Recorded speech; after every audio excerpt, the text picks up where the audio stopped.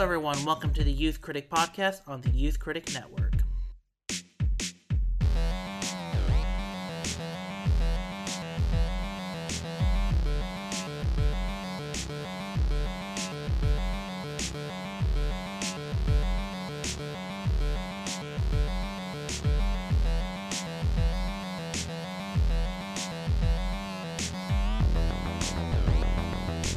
Hello, everyone. Welcome to the Youth Critic Podcast. I'm your host, Kel Smith. Joining me this week is Jeremy Tao.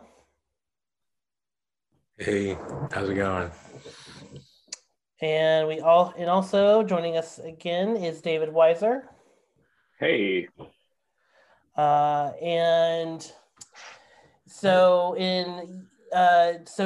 Jeremy, since you are the guest on our show, what movie are we talking about this week? We're going to be talking about the new Disney Pixar movie Turning Red by Domi Shi, the Academy Award-winning director from the short film Bao, which played before The Incredibles 2 back in 2018, if I'm not mistaken. Yes.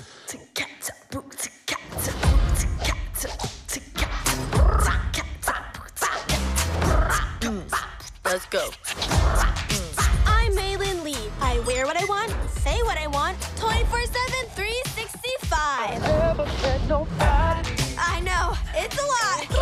But I don't got time to mess around. All about that hustle, am I right? Poor town. This is gonna be the best year ever. And nothing's gonna get in my way. All right.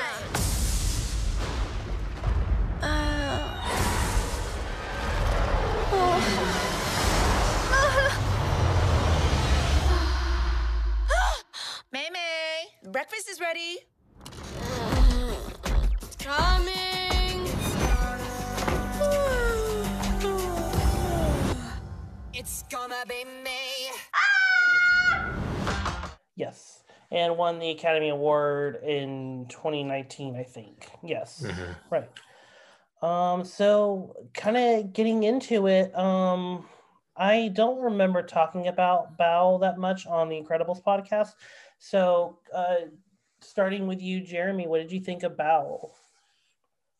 I thought Bao was really good. I didn't get a chance to rewatch it before tonight, but I remember loving it very, very much. The little dumpling character at some point even kind of looked like me, arguably, and so, but yeah, it was just so unexpected, especially back in like 2018, like before The Incredibles 2, and yeah, it always held a very happy place, like, you know, in my memory, and when I first saw the teaser or trailer for Turning Red, and I saw that it was the same filmmaker, I was really excited. Absolutely. And David, what about you? Like Jeremy, I haven't seen it since I last saw Incredibles 2 in theaters, which is 3 years ago. So I don't have, or I guess it was 4 years ago now. Oh my gosh. Well, and yeah, so I don't have too recent memory of it. I remember liking the short.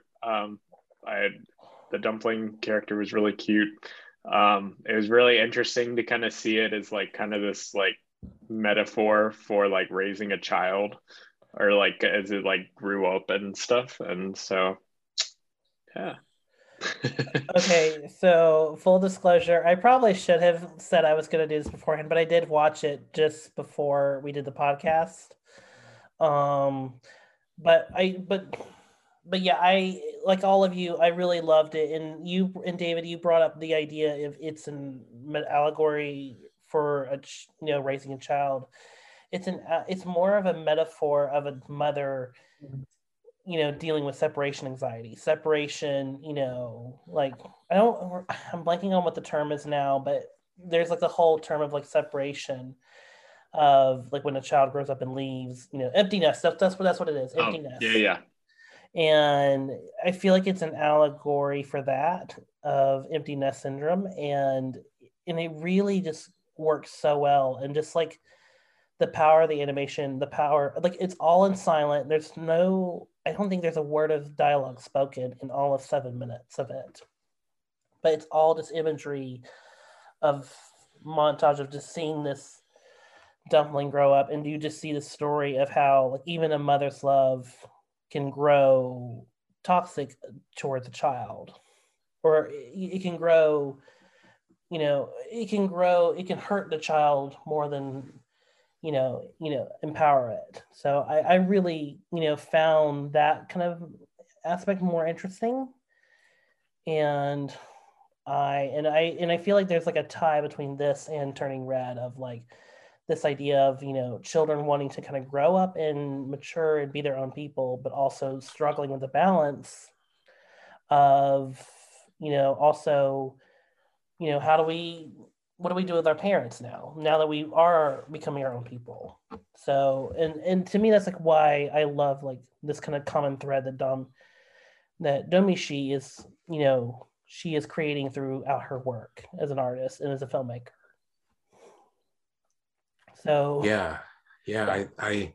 I think a big common denominator between her short and her feature is like it's really showing that, because you know how like when you're a kid and like when you're like the little dumplings age and when you're Mei Mei's age, and it's like I don't know about y'all, but like you think that adults know everything and that they're like super grown and mature and like like they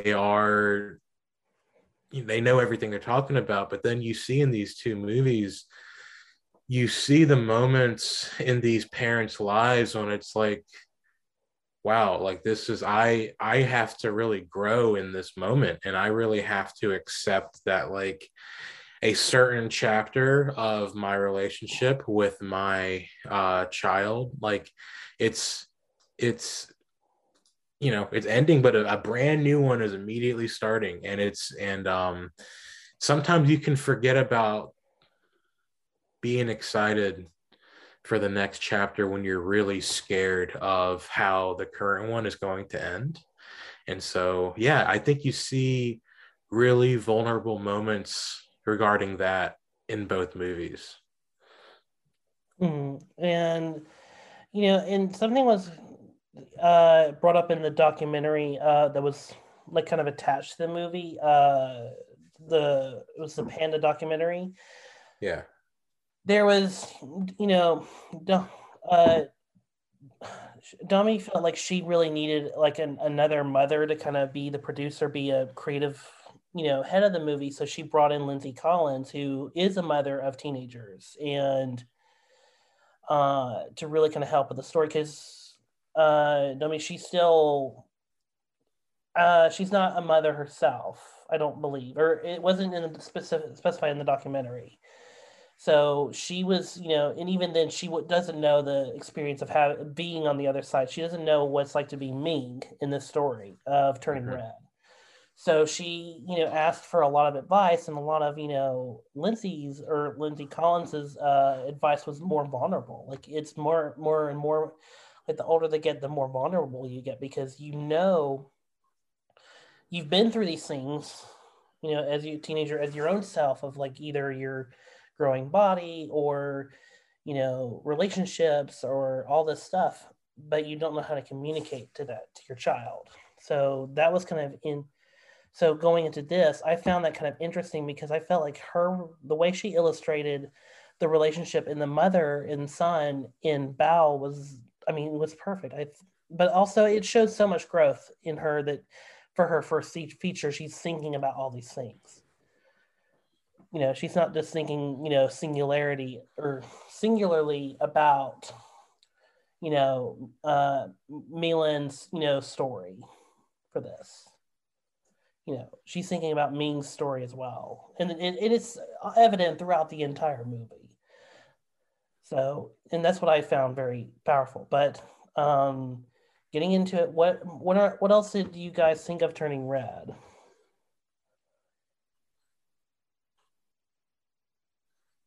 Okay, I'll throw it to David. Sorry. I really liked it. It's very sincere, heartfelt, and I liked how like culturally rich it was with like I don't know, she's like a Chinese Canadian, and so that's kind of a very like unique, but then like it also feels very grounded in like the coming of age elements that feel so universal, even though I've never been a 13-year-old girl. Like there it reminded me of eighth grade in that way, where it like, okay, well you can at least relate to the experience of being an awkward teenager as you're kind of going through puberty and all these things and everything that comes with that, and like kind of what it's like to try to like fit in. It's like different social groups and like kind of keep your friends together, and like as Jeremy was alluding to, about like kind of then there's like the struggle of like respecting your parents versus like also like trying to be cool and all these different things. And I think this movie kind of like tackled all of that very well. And it still like it felt very focused throughout it all. Like it never felt like it like lost sight of what it was about. Yeah. Jeremy. So if my math is correct, Maylin is like a year younger than me. And so I was like very present in this time period that in the movie takes place in 2002. Mm-hmm. And so when she was in eighth grade, I think I was like a freshman in high school. And so I really, I was really into the aesthetics and just the environment and the times, and it it really took me back to that period of time in my life and my Tamagotchi and like being a super weird eighth grade kid. And like, but what I really loved about the movie, like one of the things specifically, I thought every character in her little group of friends it was just awesome. Like I think the creative team just really did an amazing job with just like, I mean, they're all so different and just with amazing characters and just color palettes, and it was really awesome. And my favorite was Abby, I believe, the Abby. short Korean girl. Yeah, she was my favorite. And yeah, I really liked how normal and real the each of the girls in the group of friends were. It was really refreshing to see, like, you know, just some kids like who we were like not long ago, you know. Absolutely. Like for absolutely. And I mean, when I was watching Spider-Man there when the events of this movie are happening. Uh so that's what I was doing in 2002. But yeah, I was so but yeah, and but yeah, that's the thing that I love about this movie is like they get to be, 13, 14-year-old girls. Like you get this incredible group with Miriam, um, Abby, and then Pyra. Is that what? And I Pyra. think I think so. And I loved all. I mean, of course, Abby is the MVP of the group because she Yeah. just scene steals the whole movie. But also Pyra's dry pan, and then Miriam's just being supportive, just being like Yeah.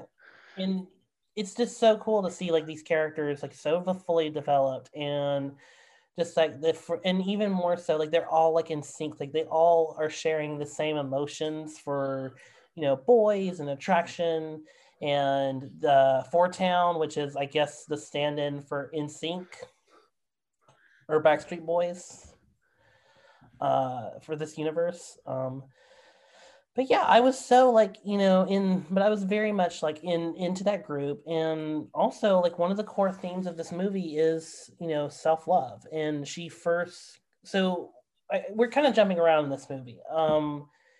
For those who don't know, Malin is a 13-year-old girl who is, I guess, gifted with the ability of turning into a red panda.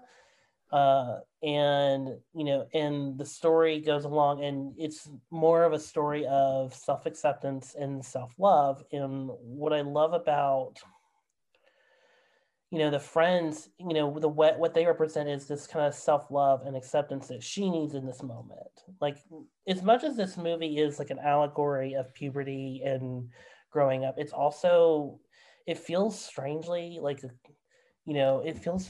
a queer allegory too, because there's this whole idea of love and acceptance. And I mean, even like when it's all out on the table about Malin's panda and how like there's a cure, there's all you can solve this, or you can and really the cure is just like suppressing it. It's just that's really what it is. And then the moment like she's left alone in her room with just the bed, the mattress, like that's even worse. Just the pitiful mattress. She just sits there and cries because she hasn't like completely lost all self-esteem or love for herself, or any love for herself, until of course she is encountered with her friends. She comes out to them about the bear, and then they just fully accept her.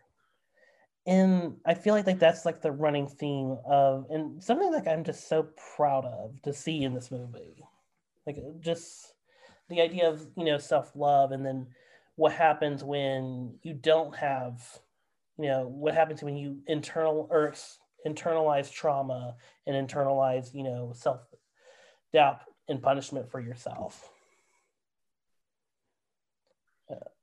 Yeah, I think it was a really beautiful example of like unconditional love, both from a family and from a friend perspective.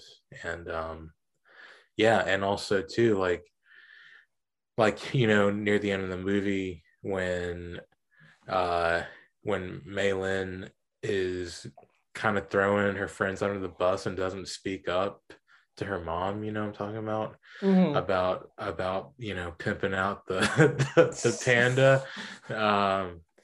It was really satisfying to see the growth in Maylin, / the red panda, in the end of the movie. And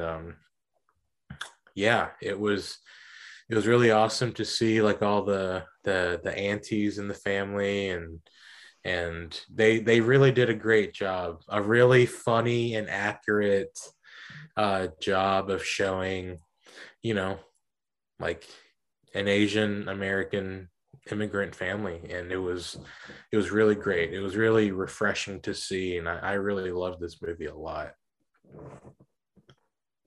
Yeah.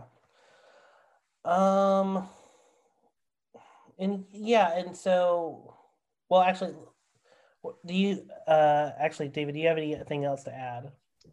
I want to say how it's so interesting to me how like with like the last 3 or 4 Pixar movies, I feel like they've really been stretching their I guess boundaries of what is stylistically a Pixar movie. Like I feel like if you compare this with like Luca and Soul, like those last 3 in a row, like they all look very distinct stylistically, whereas before a lot of their stuff, not to say like it looked the same, but there was a very homogenized Pixar look that like kind of became like the CG animated, like homogenized Disney look all around, including Walt Disney Animation Studios' branch as well.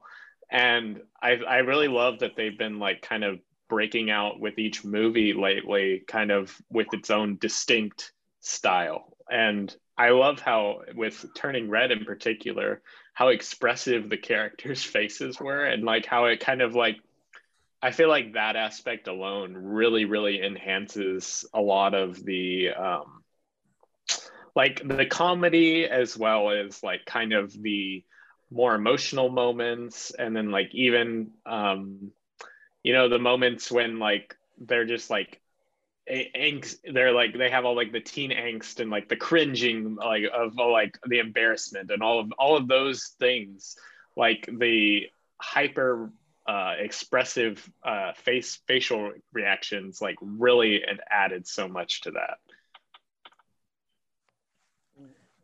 Yeah, I totally agree with that. It was correct me if I'm wrong, but it's one of the rare instances in Pixar movies when you have a character like breaking the fourth wall and like, really engaging. I really liked the part when she was like talking about how she's 13 years old and pretty much an adult and is showing you her card, and then the bus driver's like, okay, congratulations. Like that was a I'm an really adult beautiful now. and funny transition. And no, yeah, you're totally right. It's the detail, and also too, if you noticed, she has glasses. Yeah. And like you have not really seen thus far in Disney Pixar movies where you have a main character like with glasses. And going off of what you're saying in the documentary, Kale, they were really hammering home like moles on the face, and like, like the really beautiful part when they were talking about how Domi wanted to base one of the characters' noses off of one of the producers' noses because she really loved how it looked and blah blah blah. And the producers talking about it was just so crazy how something I've been self-conscious about my whole life was desired and liked by Domi, and wanted to very intentionally design it onto one of these characters. And it's really cool. It's becoming so detailed and so just the they just look just so awesome now. And even the environments themselves look even more like, I don't want to say lifelike, but they just look more cinematically appealing. Like they just look so like rich with color and vibrant and real and authentic and tactile, like just all the things. It's not, but it's never like, it's not like realistic, like something you would see out of like a short from Love, Death and Robots. But it's still like, it lands with a impact when you see it. It makes you feel more into the world. I mean, there's the great shot that's referenced in the documentary, but there's this great shot of like, of Malin in the car after the second act, where she's driving home and she's both hurt by like and traumatized by what she had just done to Tyler, but also like, how she's disappointed her mother. There's this great, like, just in the car and the lights and just everything. And then like to add to that, she even like kind of betrayed her friend group in a way by not really speaking up. Like she kind of just let them kind of take the blame for like using her or whatever and manipulating her. And like, so like she has all of that kind of going on internally as well. Another thing from the documentary, while we keep bringing it up occasionally, I really liked how Domi kind of mentioned how the red pandas, like how she found certain things and like their behavior and their characteristics that she felt really mirrored like May at this time in the movie as she's kind of going through puberty and things, like just certain little characteristics and behavioral things that the red pandas did, like, and how she found like a correlation between the two. Like I thought that was really clever. Yeah, hands up in the air whenever she was like super stressed and stuff. Yeah, that you're totally right. That was really funny and really cool to see. I really liked I really wanted to mention and talk about how freaking awesome the food porn was in this movie. Oh my god. This is like It was Nancy both Meyers beautiful. level. This is like Nancy Meyers level, like food pornography. Yeah. Like someone get like, oh my god, like I was like, I want this food. What like they talk about Mr. Jin's food throughout the movie, like how great it is, and it's like, yeah, we know, we saw him cook it. Can we talk about how great he was as like the dad? Like how, I loved how like soft spoken he was, but when he did have dialogue, like it was like it was very impact. Like when he has that conversation with May about like, oh, you should like kind of reconsider what you're doing right now. Maybe you don't want to get rid of the panda, and kind of like reaffirming like that self-love that she's kind of gained as she's learned to like accept the panda. And there's like that, and then just like he has little moments of like comic relief throughout the whole thing. And then even like if you watched the through the credits, there's like a little post-credit scene with him dancing to a what Fort is it, Town. Fort Town. I was gonna say Fort Train. Fort Town, a Fort Town song, and like down in the basement. And like he was just such a great supporting character, like even though he doesn't have a lot of lines, like when he was utilized. Yeah, no, and what I love about this movie is it's all like this whole family, it's all about the women. It's all about, the moms, the aunties, like they're the ones in power, and then the men, they just have to like follow the lead. Like, I just love the little, it's just one moment, but I just love the moment. He just grabs the chalk from the concert, just starts, running, ferociously around to make a big enough circle for Ming. A perfect circle, mind you, a perfect massive circle. It was impressive. I know, in the time he had. Yeah. Oh my God, Mr. Underrated. I really think that energy carried from, this entirely women-led filmmaking team. You could really feel that energy and that kind of the stance they were really taking with all of that. And it was it was awesome. It was really, really cool to, I've never been a 13-year-old Asian American or Asian Canadian girl, but like May is kind of, she reminds me of a lot of cousins and friends that I've had. And it was really refreshing to see an Asian, like a young Asian kid with like hearing Cantonese in a Disney Pixar movie. It was really cool, really, really cool. And it's it was really cool. Right. And also, well, here's the thing. So I think there's been not that people should be reading audience reviews on Rotten Tomatoes, or like bad faith tweets, but there's been kind of like this thing going around before the movie, and I guess now during the movies, now out, that there was this problem of it not being relatable enough, of it being just only going to pertain to this one audience.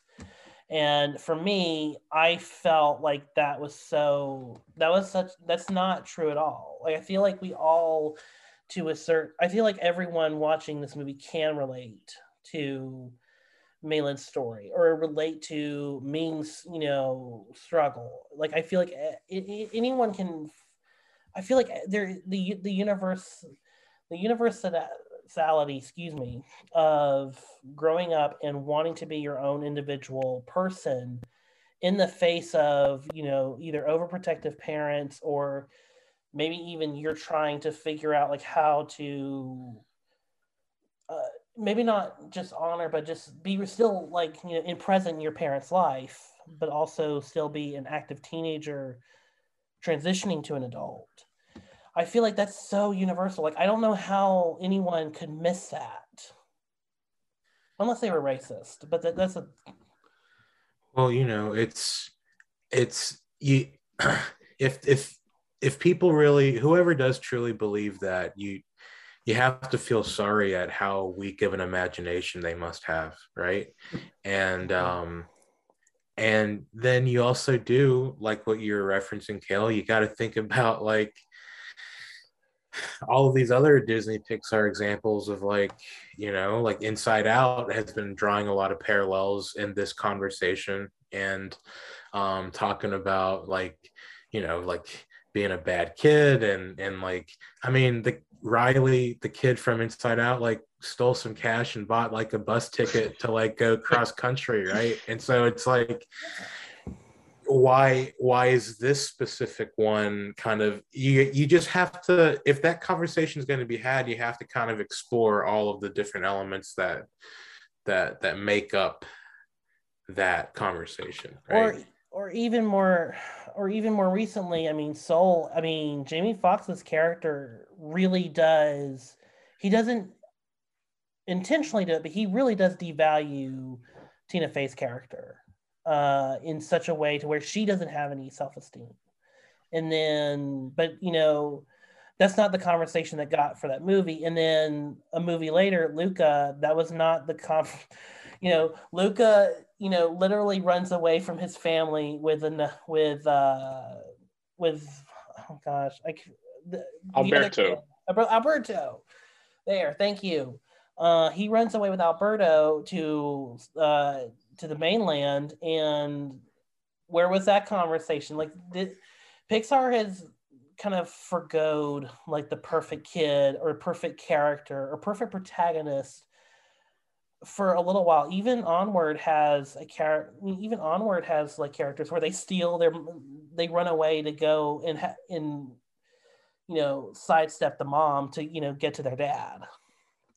So, I mean, Pixar's been kind of, you know, doing this for a little while, and I think for Turning Red, it's just, it really, I don't like it hit a nerve, but also like this is the movie where it feels like the most like this is kid empowerment. Like, if this is a movie that's going to be set in 2002 in this kind of, and back in the early 2000s, late or 90s and early 2000s, there was that whole, you know, a lot of shows and movies that were very kid empowerment. They were very much so, you know, I'm sure Domi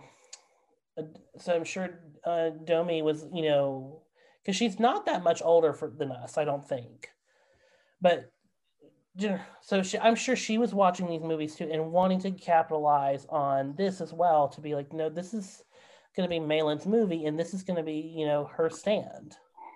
You know, she likes boys, she likes loud music, she wants to, you know, this is going to be her, like, Maylin's character is going to express herself. The real, you know, climax of the story is also understanding where Ming is coming from, is understanding the trauma that's within Ming. That's the climax of Turning Red. So, yeah. And you're right. It like there's a lack of imagination if you don't relate to these people. Exactly. Man, I forgot what I was about to say. Oh, I'm sorry. Oh no, you're good. Oh, I was gonna say, I found Mei Lin like a Disney Pixar version of Tina from Bob's Burgers. Like, you know, yeah, and especially with like when she was drawing the sexy pictures underneath the bed, and like it was just it really made me think of some scenes from Bob's Burgers and just feeling secondhand embarrassment for Mei Mei. And boast. Yeah. Oh. Yeah. But yeah,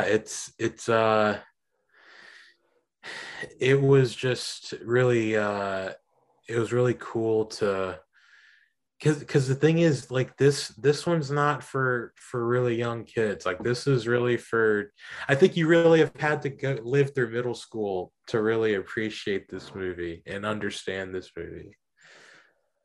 I think the like red panda, like the cuteness of that can appeal to kids, but like the actual understanding, like the deeper themes and stuff, you all have to have experience it. Yeah. And it's shockingly mature for a Pixar movie, like probably one of the most mature. Like, I mean, like it feels like it's very unfiltered and like very honest and real about like I don't know, puberty in particular. Like there's like feminine hygiene products and stuff that you wouldn't really expect to see in a Disney movie. And so like that was kind of cool. Like to and then like these characters are like really, I mean, it's not like sexualized, but like they're horny in a way. And so like that's like another thing that's like you wouldn't really expect to be prominently highlighted in a Pixar movie either. And I think that's kind of cool that this movie like doesn't feel like it's what's the they're attractive. Watered down. I guess it's not watered down with its with any of the like real world implications of puberty and stuff. Well, here's the thing. I mean, the idea that she turns into a red panda already, and she's 13, that already is like very much on the nose, as I do. Oh yeah. So, so for me, it's and to bring up to the kids thing, I think you can. I think like 3 or 5-year-olds can watch this movie. Like this, there's nothing in this movie that's like odd. Like as someone who watched Batman Returns when they were 4 years old and completely didn't get any of the sexual endos in that movie, like now 27-year-old me is like, wow, I really missed a lot. But I think really what if I were to be like to speak to the parent groups, it's like there's nothing in this movie that really is bad. It's just it's going to go over their head. Like, oh yeah. And so it's not, I mean, even the whole like transformation, like she's having like these images of like Devin, like, in mermaid form, like croaking. Like there's some little tiny scary images, but it's not like throughout the whole movie. And they even have fun with like, Ming is like Pandazilla or whatever. Oh, I loved that they made her like a kaiju sized red panda. Like, because like through the whole movie, they kind of like allude to the fact that her red panda was like, oh, it was so fearsome, and like, so you're just kind of like expecting like she's gonna be like, I don't know, very angry if it comes out. Like you weren't expecting it to be like literally kaiju sized, and I thought that was great. And it's kind of like, I guess it's more bridezilla, but I guess like momzilla in the way, like kind of like mothers, like when they have like that rage comes forward, then it's like this like almost a monster, like. And so I thought that was cool. And then I loved, as we kind of alluded to, like the climactic scene, I love the scene when like they actually are undergoing the ceremony and Mei Mei like finds her mother like aged down, like at her age, and she sees her like emotionally devastated by what's happening. And I'm guessing she's finding her at that time, so to speak. So it's more like she's not upset about what's currently going on, but like, and like kind of for her to realize that her mom underwent the same had a lot of similar experiences to her, and that like this is kind of like a generational trauma, like it's very cyclical. And I thought that was just a very beautiful scene. And then when they walk together, and as her mother ages as they're going through the bamboo, like that was great. Mm-hmm. Well, and yeah, the thing also I love about that montage is it just lets you know how long, like to me, I kind of feel like maybe this is just me, like the idea of like the big panda is supposed to be like how bad, like I felt like it was like a representation of her esteem and trauma, when I was watching it, like this is, so seeing the montage after knowing the truth that she gave her grandmother the scar that's on like in between her eyes. And then that montage, I mean, she's been having to carry that her whole adulthood. That, she was 13, she turned big, she hurt her mother, and she's been carrying that for her whole life, and that's been the guiding force of her whole life. And to me, I don't know, like this is a representation of how that montage unfolds itself. It's so beautiful. It's so heartbreaking. What just absolutely wonderful. And the music just, it's almost non-existent. It just lets the montage play out. And yeah, it's just wonderful. And then also kind of going back to it. So, Jeremy, did you see Encanto by any chance? I have not seen Encanto yet.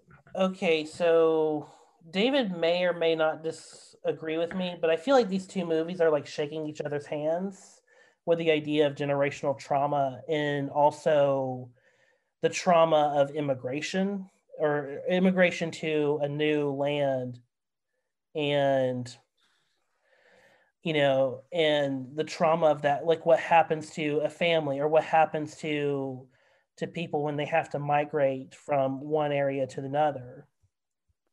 And this, because the biggest clue of that story for me is, when we get to hear the origin of the red panda, story, like the story, like you hear it, it's the story about this mother, Sun Yi. She, begged the gods, to have a power to protect her family and her village, from, bandits and, warmongers that were, or invaders. And so it was so like compelling to hear this heroic story and then translate like how it's transferred to each daughter, every, generation.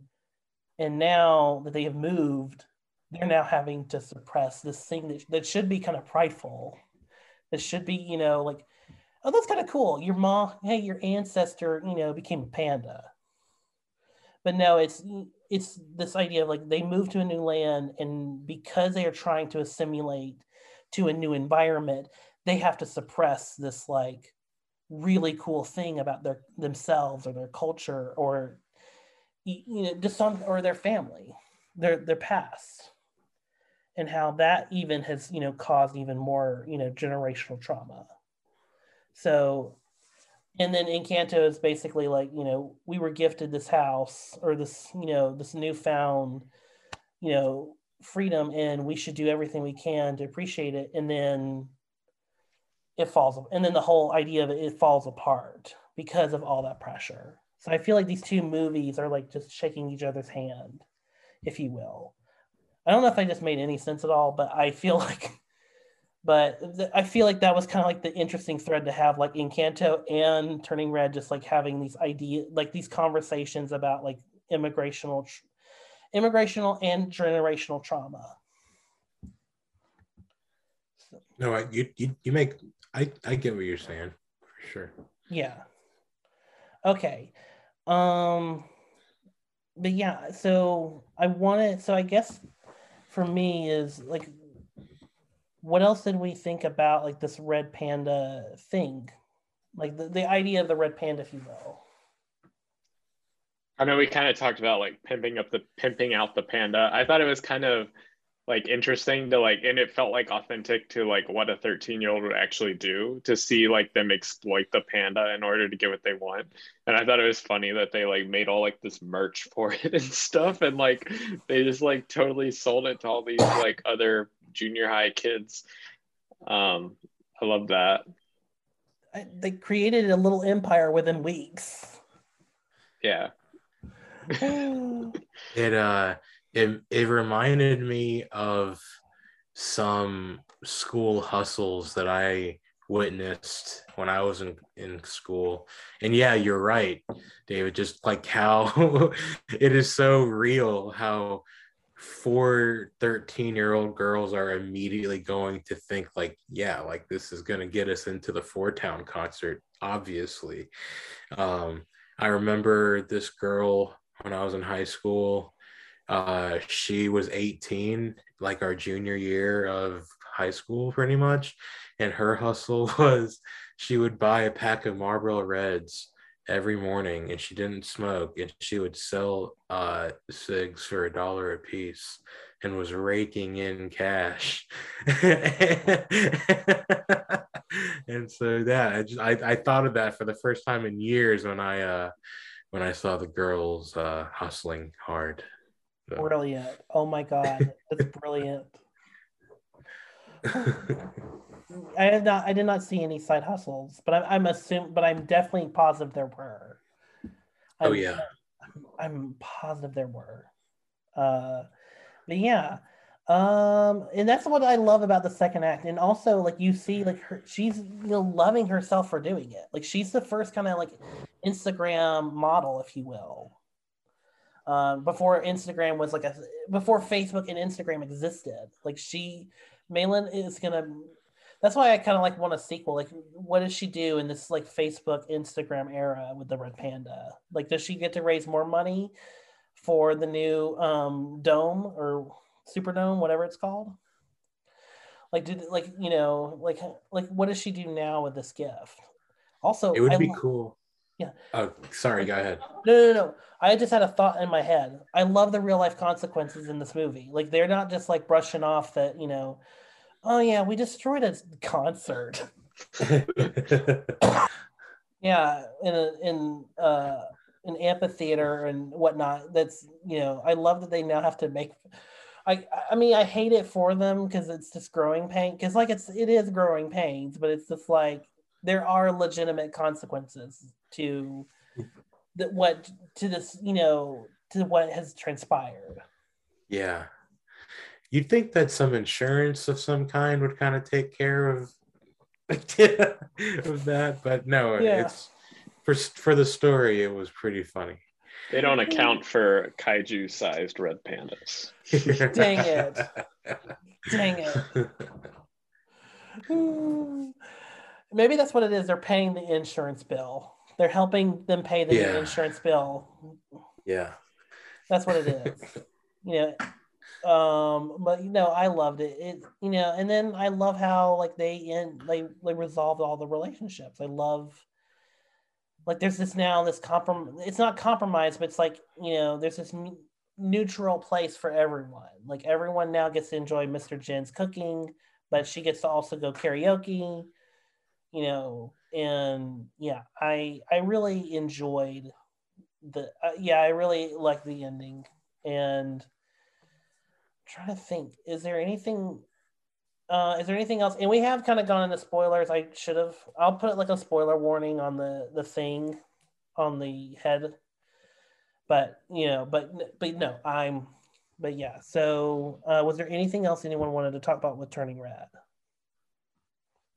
I was kind of surprised. We didn't like Ludwig Göransson's score didn't really stand out to me. Like I haven't listened to it since seeing the movie or anything, but like usually his music like is very noticeable, or like not in like a bad way, like in the way that like you're like, oh my gosh, I love this track or whatever.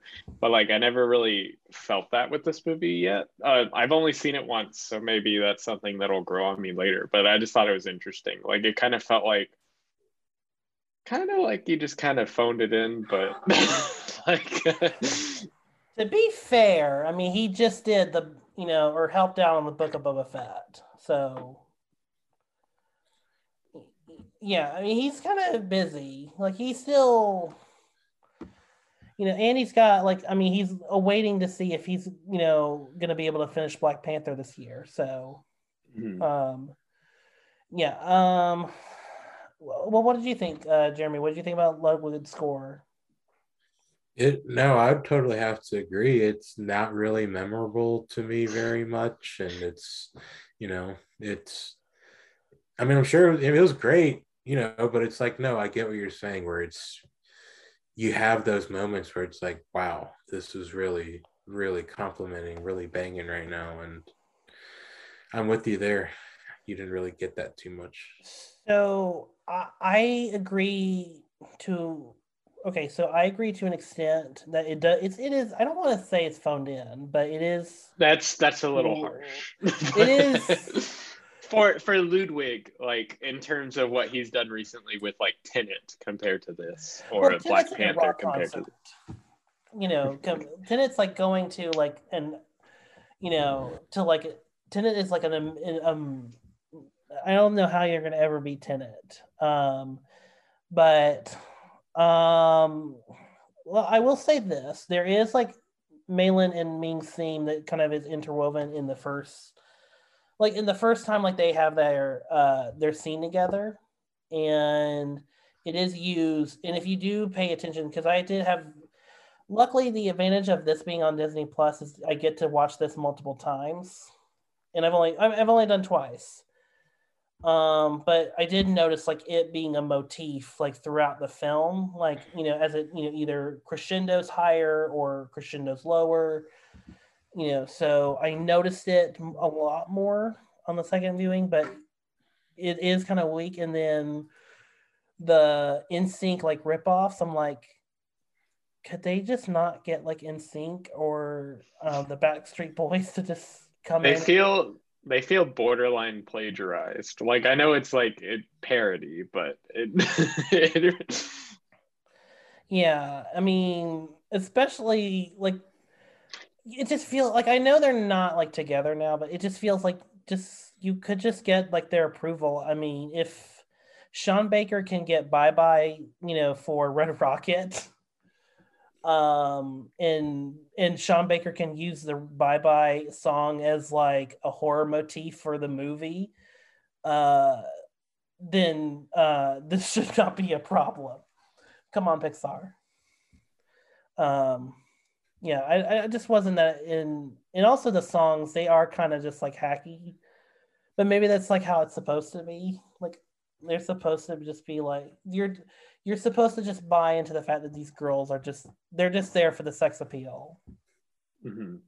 So maybe so. And then so let's kind of get into the corporate side of things. So on Wikipedia I kind of looked, and their reason of like, and I guess it's the official statement, like the reason why they pushed this to Disney Plus, because this was supposed to come out this weekend in theaters. Like it was supposed to have an IMAX release. It was supposed to have Dolby, full cartilage, full carte blanche, just like the full treatment. And now it's only in 3 theaters in America. It's in the AMC Empire in New York, the El Capitan in in Hollywood, and then it's in Oakland, California, at one of their like indie houses, according to Wikipedia. And then there's one other theater in England that's showing it in London for some reason. But other than that, it's exclusively Disney. And their reason is the Omicron, which I mean is fair, because I mean even Morbius moved to April Fool's Day, which because that movie's gonna be a joke. But maybe that's the joke. It's supposed to come out on April Fool's, but then it's just gonna be a gotcha. Maybe anyway. So, but the real kind of reason is each of the subsidiaries, Lucasfilm, Marvel, Pixar, National Geographic. Is there any others that I'm forgetting? Oh, Fox. Sorry. They all have to like contribute to the Disney Plus or Hulu, if you're Fox. So, and because Pixar, they're not like Lucasfilm or Marvel where they can just produce TV shows, given, a year or two of, ahead of time, they can't, their quality's too standard for it to just be, so they're just relying on the movies.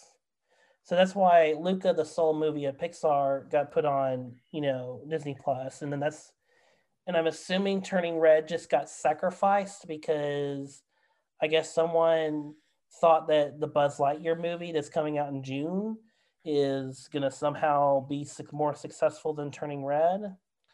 I think it's about IP. Yeah, well, that too. Turning Red is an original movie, whereas Lightyear is based on pre-existing IP. That was what their differentiator was behind why they put this on streaming versus putting Lightyear in theaters. Right. And because to me that's the only way I can kind of explain why Lucasfilm was like, no, we're gonna release the Book of Boba Fett. We're gonna release it on the December 29th, the last possible Wednesday of the year. And that show has had a very mixed response. As you and I have talked about, Jeremy, I don't know how you feel about the Book of Boba Fett, but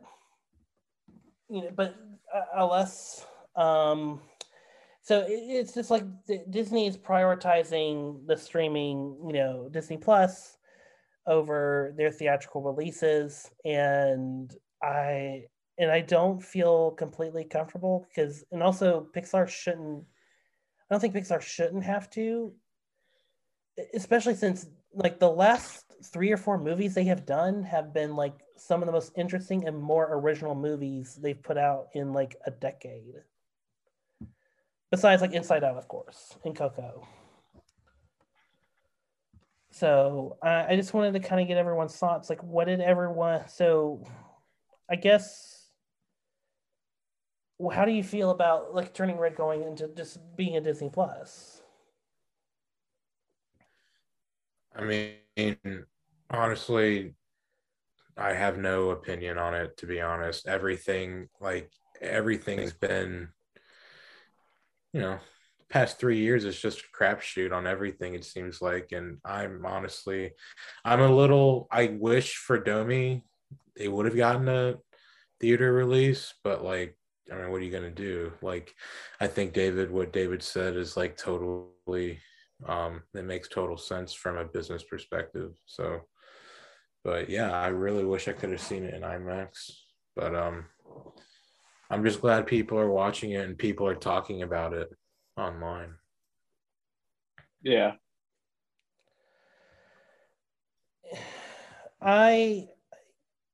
It's kind of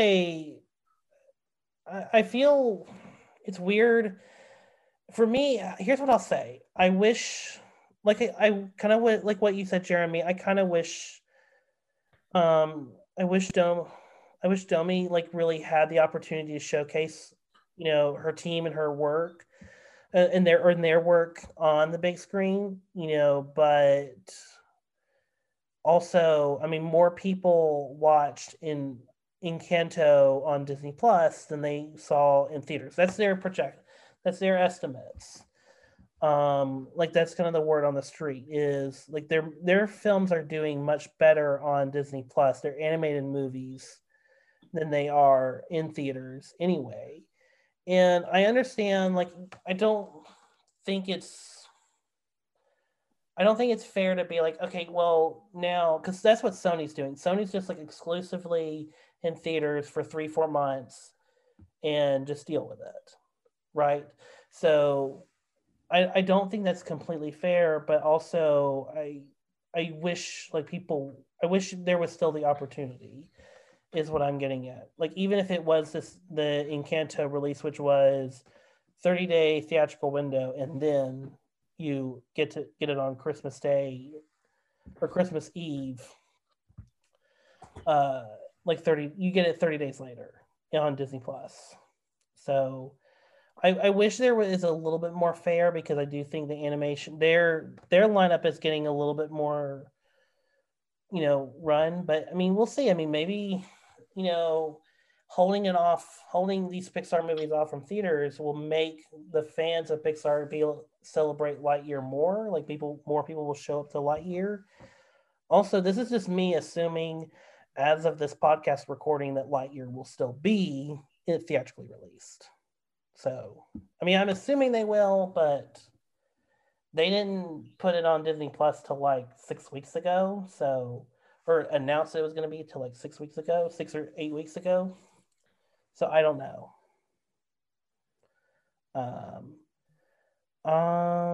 So we'll see. And also, are we excited for Lightyear? Because I generally don't know how people feel about Lightyear. I like the trailers. It looks interesting. How it's kind of going for this space explorer vibe, or kind of Like it's almost like 2001: A Space Odyssey meets Toy Story in a way. Like, Mhm. And you, Jeremy? Yeah, it looks interesting. I'm not I'm not thinking about it very often, but it looks pretty cool. I'll check it out for sure. All right. Yeah, I mean, I think it looks great. It just, well, we'll see how it goes. I'm not. I think I've already said goodbye to this Toy Story franchise like twice now, so we'll see how this goes. Um, but yeah, all right. So with that, do we have any more thoughts on Turning Red before we close out the show? Nope, not that I can think of. All good. right. Okay. All right. Starting with you, Jeremy, where can the good people find you and what are you working on? I'm currently in pre-production for my next short film called Walkman. Yeah, just picking up some freelance film production gigs here and there and just hanging out. You can follow me on Instagram at Jeremy Tao, Thao, and on Twitter at Jeremy_Tao. So yeah. All right. I'll have links in the description below. David, where can the good people find you and what are you working on? You can find me on Twitter at Y3_David. I also have a blog. I know we've talked about. I haven't written on it in a while, but that's called Film Assessment. If you want to go look at some old reviews, so we'll leave it at that. Okay. All right. And again, of course, all links and tags will be in the description below. Thanks, everyone, for listening in. We will be back. I don't know what we're going to talk about next week because I've not finished Euphoria yet. And that was going to be the next week's episode. So we'll see. And then we have also not talked about Drive My Car or The Worst Person in the World. So it'll be either one of those episodes. So stay tuned for more updates. And thanks, everyone. We'll be back with you pretty soon. All right. Thanks, guys. Thank you. What did you say? Our ancestors had a mystical connection with red pandas. Are you kidding me? This little quirk runs in our family.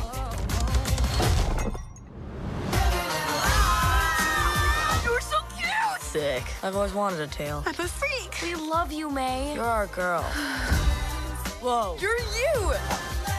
Any strong emotion Yes. will release the panda. Abby, hit me.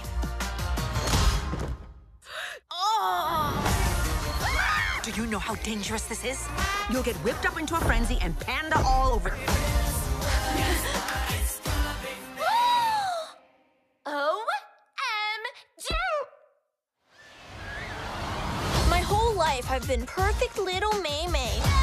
But maybe I like this new me. Mama's girls.